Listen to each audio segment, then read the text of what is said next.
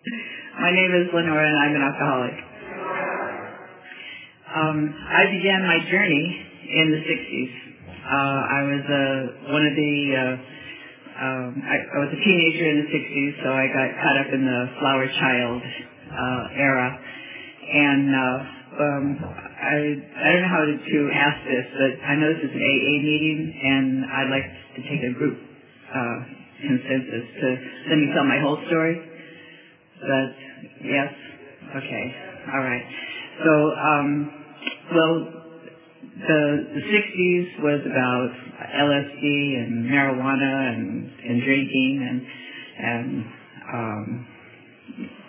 mescaline and peyote and mushrooms and, it all looked good to me. It was organic, I was all about being organic.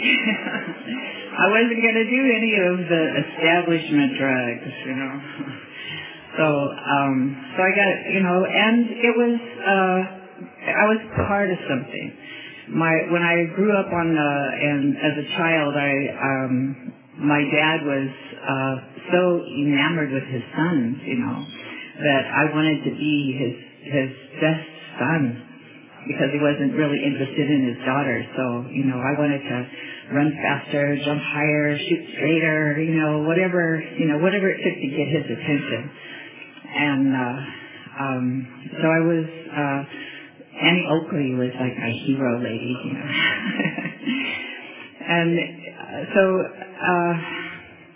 that was my introduction into the world. I wasn't old enough to drop out of anything. I hadn't gotten into anything to drop out of, but I tuned in and dropped out with all the flower children and decided, we were going to do things organically.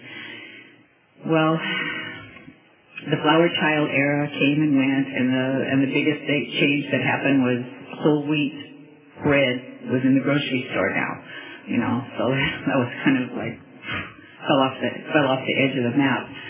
But for me, my career had started as an addict, alcoholic, and I went from there into the casinos, which was another big party that I could be a part of, and then I added some other drugs to my repertoire. I was dealing blackjack and cocaine, and in Nevada, they never turn the lights on. So I did that for a number of years. So maybe 12 years had gone by, and I had not gotten up any day, without drawing a breath of something other than oxygen. So, but it got, 12 years of drugs and alcohol, it kind of got a little crazy and hectic, and I needed to get back to nature, So they were growing some sensimilla up in Northern California, so I moved up to the woods to do that. And I moved up there with a really, really fine gentleman, straight off the boat from Vietnam, and wanted to hide out in the woods and make sure that, when the bottom dropped out of civilization, we were going to be ready, So I had my Mini 14 on my back and my police special and my holster, and we were had a crossbow. I mean, we were ready for the fall, and so it doesn't, it seemed like we were so sane. And this is what it looked like to me. I was growing marijuana in Trinity Alps.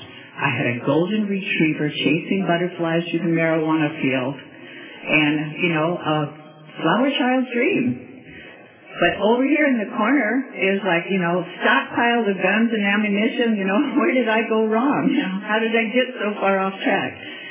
But then the garden got busted, and we ran out of the woods, and I became a bartender.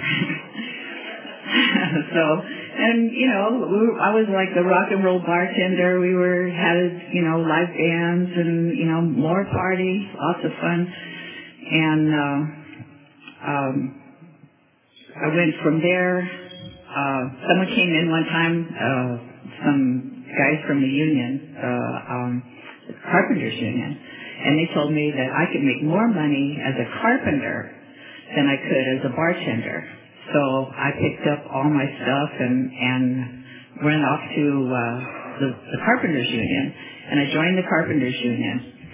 I became an apprentice carpenter, and oh my gosh, those carpenters, they really know how to drink. You know, we were sitting after work, sitting on the curb by the store that said coldest beer in town, and we were like, oh, so dirty, grubby, but, you know, sitting there drinking till we couldn't walk and then get in our car and drive home. You know, and all of this seemed normal. It seemed okay. I was functioning, you know, I had good credit, I had a job, I had, you know, all my relationships were shambles, but, you know, I was paying my bills. And I began to realize, you know, somewhere along the line, I had lost anyone in my life who wasn't doing drugs and alcohol. And that meant my parents, my children, any other relationships. Somebody else had raised my children during this time, and I had let all that go by. And that, you know, I found myself really, after a while, alone in an Airstream trailer on a park near a construction site with nothing but the things that I was putting in my face. And I was putting something in my nose and something in my mouth and something, you know, and it was constant. I didn't know how to stop. And it wasn't fun. It wasn't fun at all anymore. And I was miserable. I hated my life. I didn't know where. I had gone so off track. And I walked over to, well, not exactly that easy. I was taking my last class as an apprentice carpenter, and I had to go stay in a hotel room while I was taking welding. And every morning, after the welding class, I'd open up my six-pack on ice, of course, and I'd drink until I passed out in the hotel room. Well, 3 nights in a row, this loud advertisement came on, and it says, I don't even know you anymore. You know?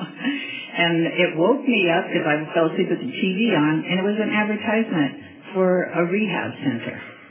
And after the third night, I walked outside, and I put my hands in the air, and I go, I get it. You know? I get it. So at 3 o'clock in the morning, I called the number. And because I was the one, I didn't know me anymore. I didn't know, you know, that sweet young flower child with a head full of ideals was gone. And my children were gone. My parents were gone. All the relationships that I had were crazy and full of chaos. So I went to that rehab hospital, and I had no idea there was anything. I mean, I'd heard AA, but I didn't know that hospital was going to have something to do with AA. And after 3 days in the, you know, junk tank, they said, would you like to go to a meeting? And I was like, oh, anything to get out of here, you know. So I went to the meeting, and there was a bunch of people sitting around the table. And the first guy says, my name's Brian, and I'm an alcoholic. And I was like, oh my gosh, how could you say such a thing, you know? I'm so embarrassed for you.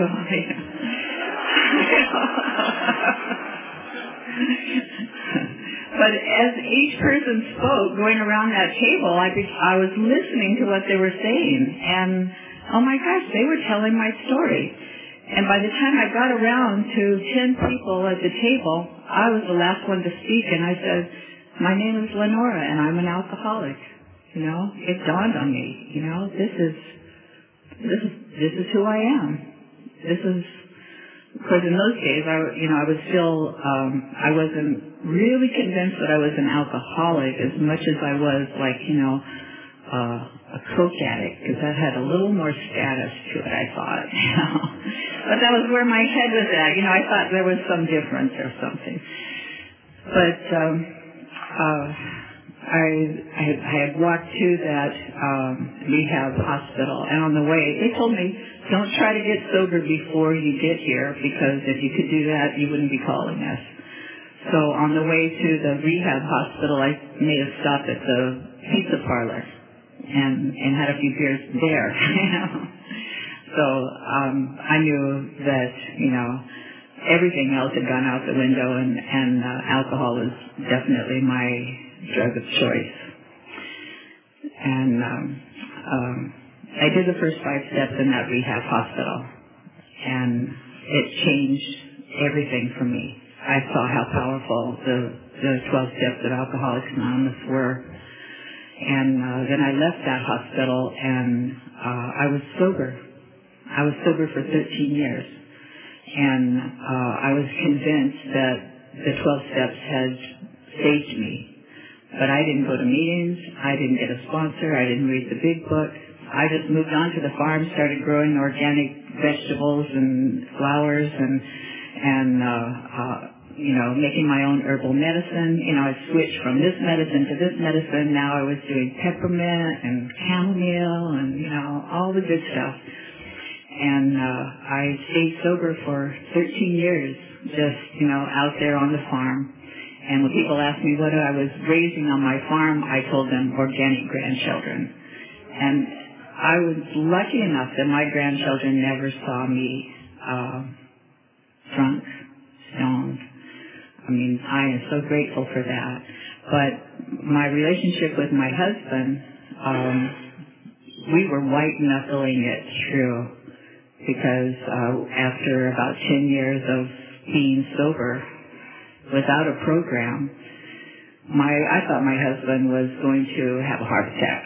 You know, he was so tightly wound. And even though I had graduated from college, summa cum laude, and gotten my teaching credential, and I had a Bachelor of Science in Natural Healing, and I had educated myself in that time. But my best idea when I needed to solve a problem, let's get a Budweiser. You know, and my brother showed up with some Sinsemilla, and so we decided that a bud and a bud was the best way to solve our problems.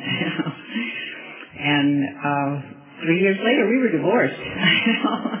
So if you don't think it can get any worse, just add alcohol and Sinsemilla. But what happened was, after 3 years, I decided that drinking was not helping. 3 years. It only took 3 years that time. And I went back to Alcoholics Anonymous. I walked into the doors of Alcoholics Anonymous in Chowchilla, California, and this young lady, and this lady sitting here looks just like the lady that was sitting at that secretary in that meeting, and she said to me, you know, keep coming back. We got a cake for you at the end of this month for your 30-day birthday. And I loved that lady. You know, she had those were the kindest, most awesome words that had been said to me in a long time. And so I did. I came back and I got that cake. And I started getting some time. And there was people in the program would say things that just would, you know, blow me away. There was a cowboy in there, an old cowboy, and he was a roper, and he had roped so long, drunk, that he had roped off his thumbs. You know, he wrapped them in the saddle horn and popped off his thumbs. He had no thumbs. But he was sober, and he had quite a number of years. And one of his sayings was, he loved to hang around in AA and see the newcomers come in and then think that they have to go out and do some more research. And he says, and I love to see them come back with their ass full of arrows, because it tells me that it's not getting any better out there. And I thought he was awesome. I thought he was great. And as I hung around AA and I started going to the Madeira meeting, and there was a lot of ladies there at that meeting, and they began to tell me other things. I got a sponsor. I started reading the big book. And, oh my gosh, there was so much wisdom in the big book. I feel like this guy says, why didn't I read that in 1989, instead of waiting 13 years later. But you get sober when you get sober, you get ready when you get ready, and you do, when it's time, you take care of business. And so these ladies started telling me things like, you have the right to have people in your life who treat you with love and respect. And that was a new concept to me. I do? I thought I had to just deal with the assholes who are out there, But I get to choose who's in my life. I don't have to be in a relationship with people who are unloving and disrespectful. I get to be in relationships with people who are loving and respectful. I get to choose that. And that one thing made a huge difference in my life. And then somebody else said, kickstart your day with an attitude of gratitude. And so I thought, I've been trying to worry my life together for a long time now. Maybe tomorrow I'm just going to take the day off and be grateful the whole day. So I decided, okay, tomorrow's my day just to be grateful the whole day. And oh my gosh, that worked out so good for me. The whole day was great. And so I thought, I'll try it again tomorrow. And that's been my way of being. And that started a whole new way of being for me, is to be in gratitude. When people started saying, what is God's will for me? And I had to go home and think about that, So I realized that God's will for me is to be in gratitude. It's that simple. It's not some great big long speech about what I'm going to do with my life and how it's all going to turn out or anything like that, or what kind of service work I'm going to do or whatever. It's just to be in gratitude right now, today, this moment. And one day at a time. And not only one day at a time, but I heard people say sometimes it's 1 hour at a time, or 1 minute at a time, or 1 second at a time. And I learned that it's about being in this moment. There's nothing happening. There's nothing in the past that I can do anything about. There's nothing in the future that I can change by worrying today. And if I'm living right here, right now, in this moment, I am fully engaged and present in my own life. And oh my gosh, how incredibly awesome is that?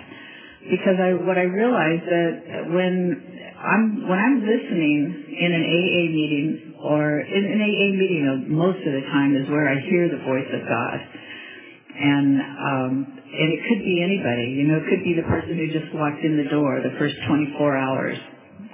They walk in the door and they say something, and that is what I needed to hear right then, right there. You never know. I never know where it's going to come from. But I know that it comes when I'm fully present in this moment, because my whole life is about this moment. And another person said to me, whatever's happening to me right now is happening for my own highest spiritual good. And that helped me a lot too, because I can look at any situation and it looks like a disaster to me. Anything that happened to me that I didn't plan, that I wasn't expecting, that I hadn't, anticipated, and it just comes into my life, that looks like a disaster to me. But as I have experienced this program, I realized that everything is a gift.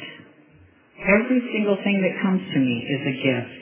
It's a gift for my own spiritual good, for my spiritual expansion, and it's about my learning. That's having had a spiritual awakening as a result of these steps.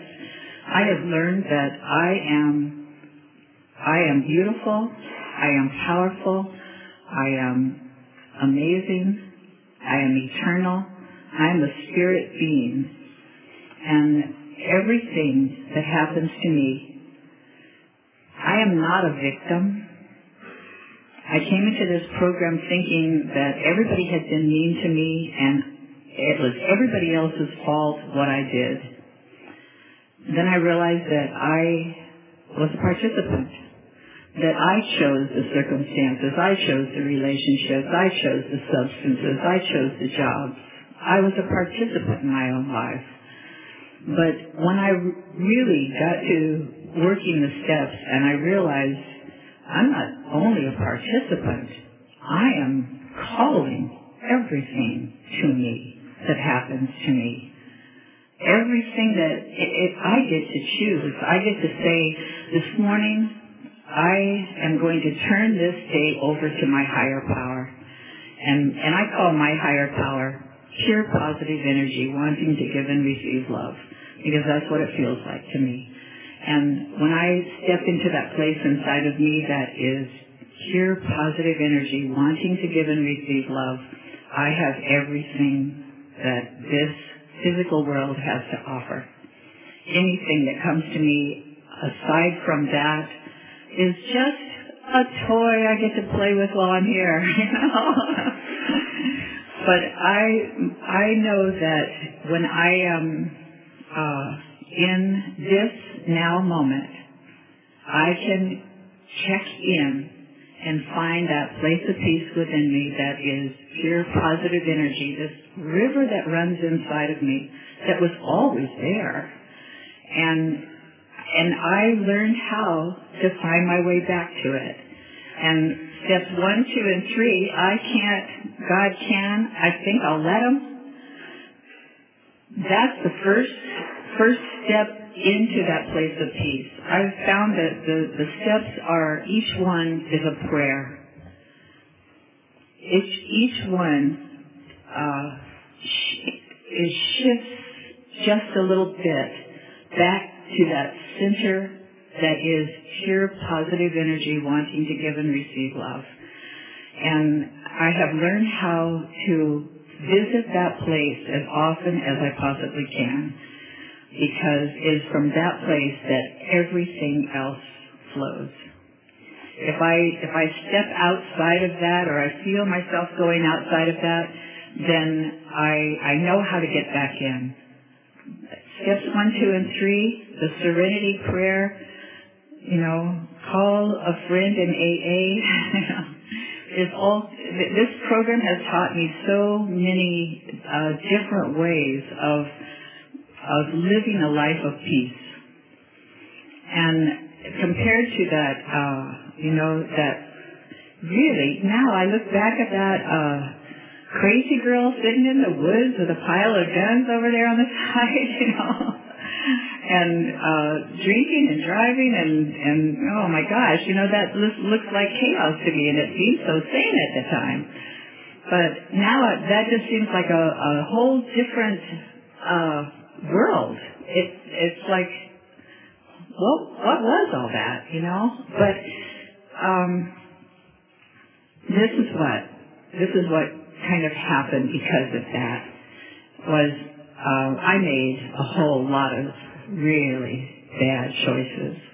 I didn't get to raise my own children.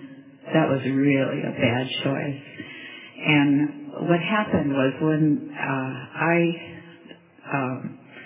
thought in the back of my mind that I might end up in prison someday, if I got caught doing any of the things I was doing. But when I found myself in prison, I was a teacher. I mean, that was kind of like I was on the other side of the table and my students were the inmates. But I could have been there. that was me sitting there on the other side of that table just as easily. And when I did get into the prison and as a teacher, they asked me to teach anger management. Well, the best anger management program I know of is the 12 Steps of Alcoholics Anonymous and the things I've learned in this program. And the attention that I have paid to other, Eckhart Tolle says, be in the now. Well, that looks like one day at a time to me, And the law of attraction, it looks like, I think Ole says, stop the monkeys in the cage going around up there. But so when I got into this classroom with these ladies, many of them had also lost their children because of the crazy mistakes that they had made. And I had so much compassion for these women. I was able to be their advocate and tell them, you are sacred, you are valuable, you have something to give. And that I would ask them, how old will your children be when you get out? And they'd say like 5 or 8. And I'd say, you're really lucky because your children are still children and they will be, and you still have a chance to be a mother and, right this wrong. And you're the only mother that those children are ever going to have. No matter who has them now, you're still their mother. And so my history, even though it was crazy and what it was, I was able to use that to help these ladies to get on a right track. And I developed a program. They told me I could use my creative abilities in the classroom and do the class the way I wanted to do it. So rather than teaching anger management, I taught how to find your place of peace and how to stay there. And using the principles of this program and all the other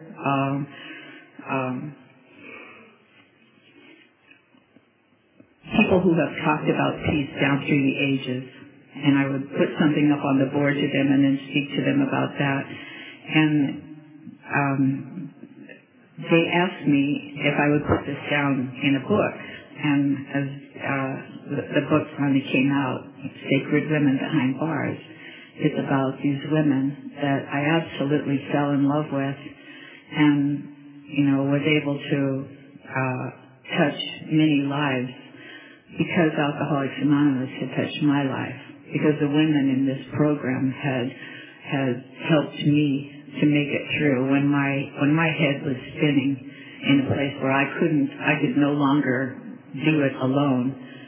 They told me I didn't have to. I had numbers that I could call, women who were there for me, who would stay on the phone with me until I got it back together and to go on with my life. And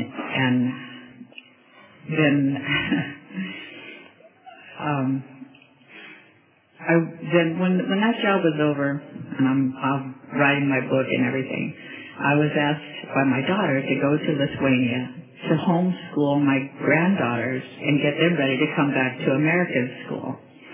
Well, while I was there, they asked me to run the 12-step program. So I'm thinking, okay, that's cool, I can do that, So what's going on in Lithuania right now is that they got their freedom from the Soviet Union in 1991, and they've been trying to do AA through the internet and through, but they just recently got the big book in Lithuanian. So they've got, now they've got the steps and they've got it all going on. Well, they've kind of like got a little thing going. Some people are like I was when I first got into the program. I'm sober. Why do I need the steps, And others are like, well, we should probably have the whole program, So there's a little thing going on. Well, I got to go into Lithuania right at that time, And I was teaching the 12 steps. And so I said, well, I'm going to be here 12 weeks, during the time where you have your thing, so let's do one step each week. And I thought that was like the accelerated program, So a bunch of us ladies were doing the 12 steps. Well, people kept coming in, so we had to get them up to speed. If they came in on step 3, we had to get them 1 and 2. So a bunch of ladies came in and asked if my interpreter and I would go to an AA Al-Anon meeting, and we spoke over there. And then I had 10 more ladies who showed up at step 9.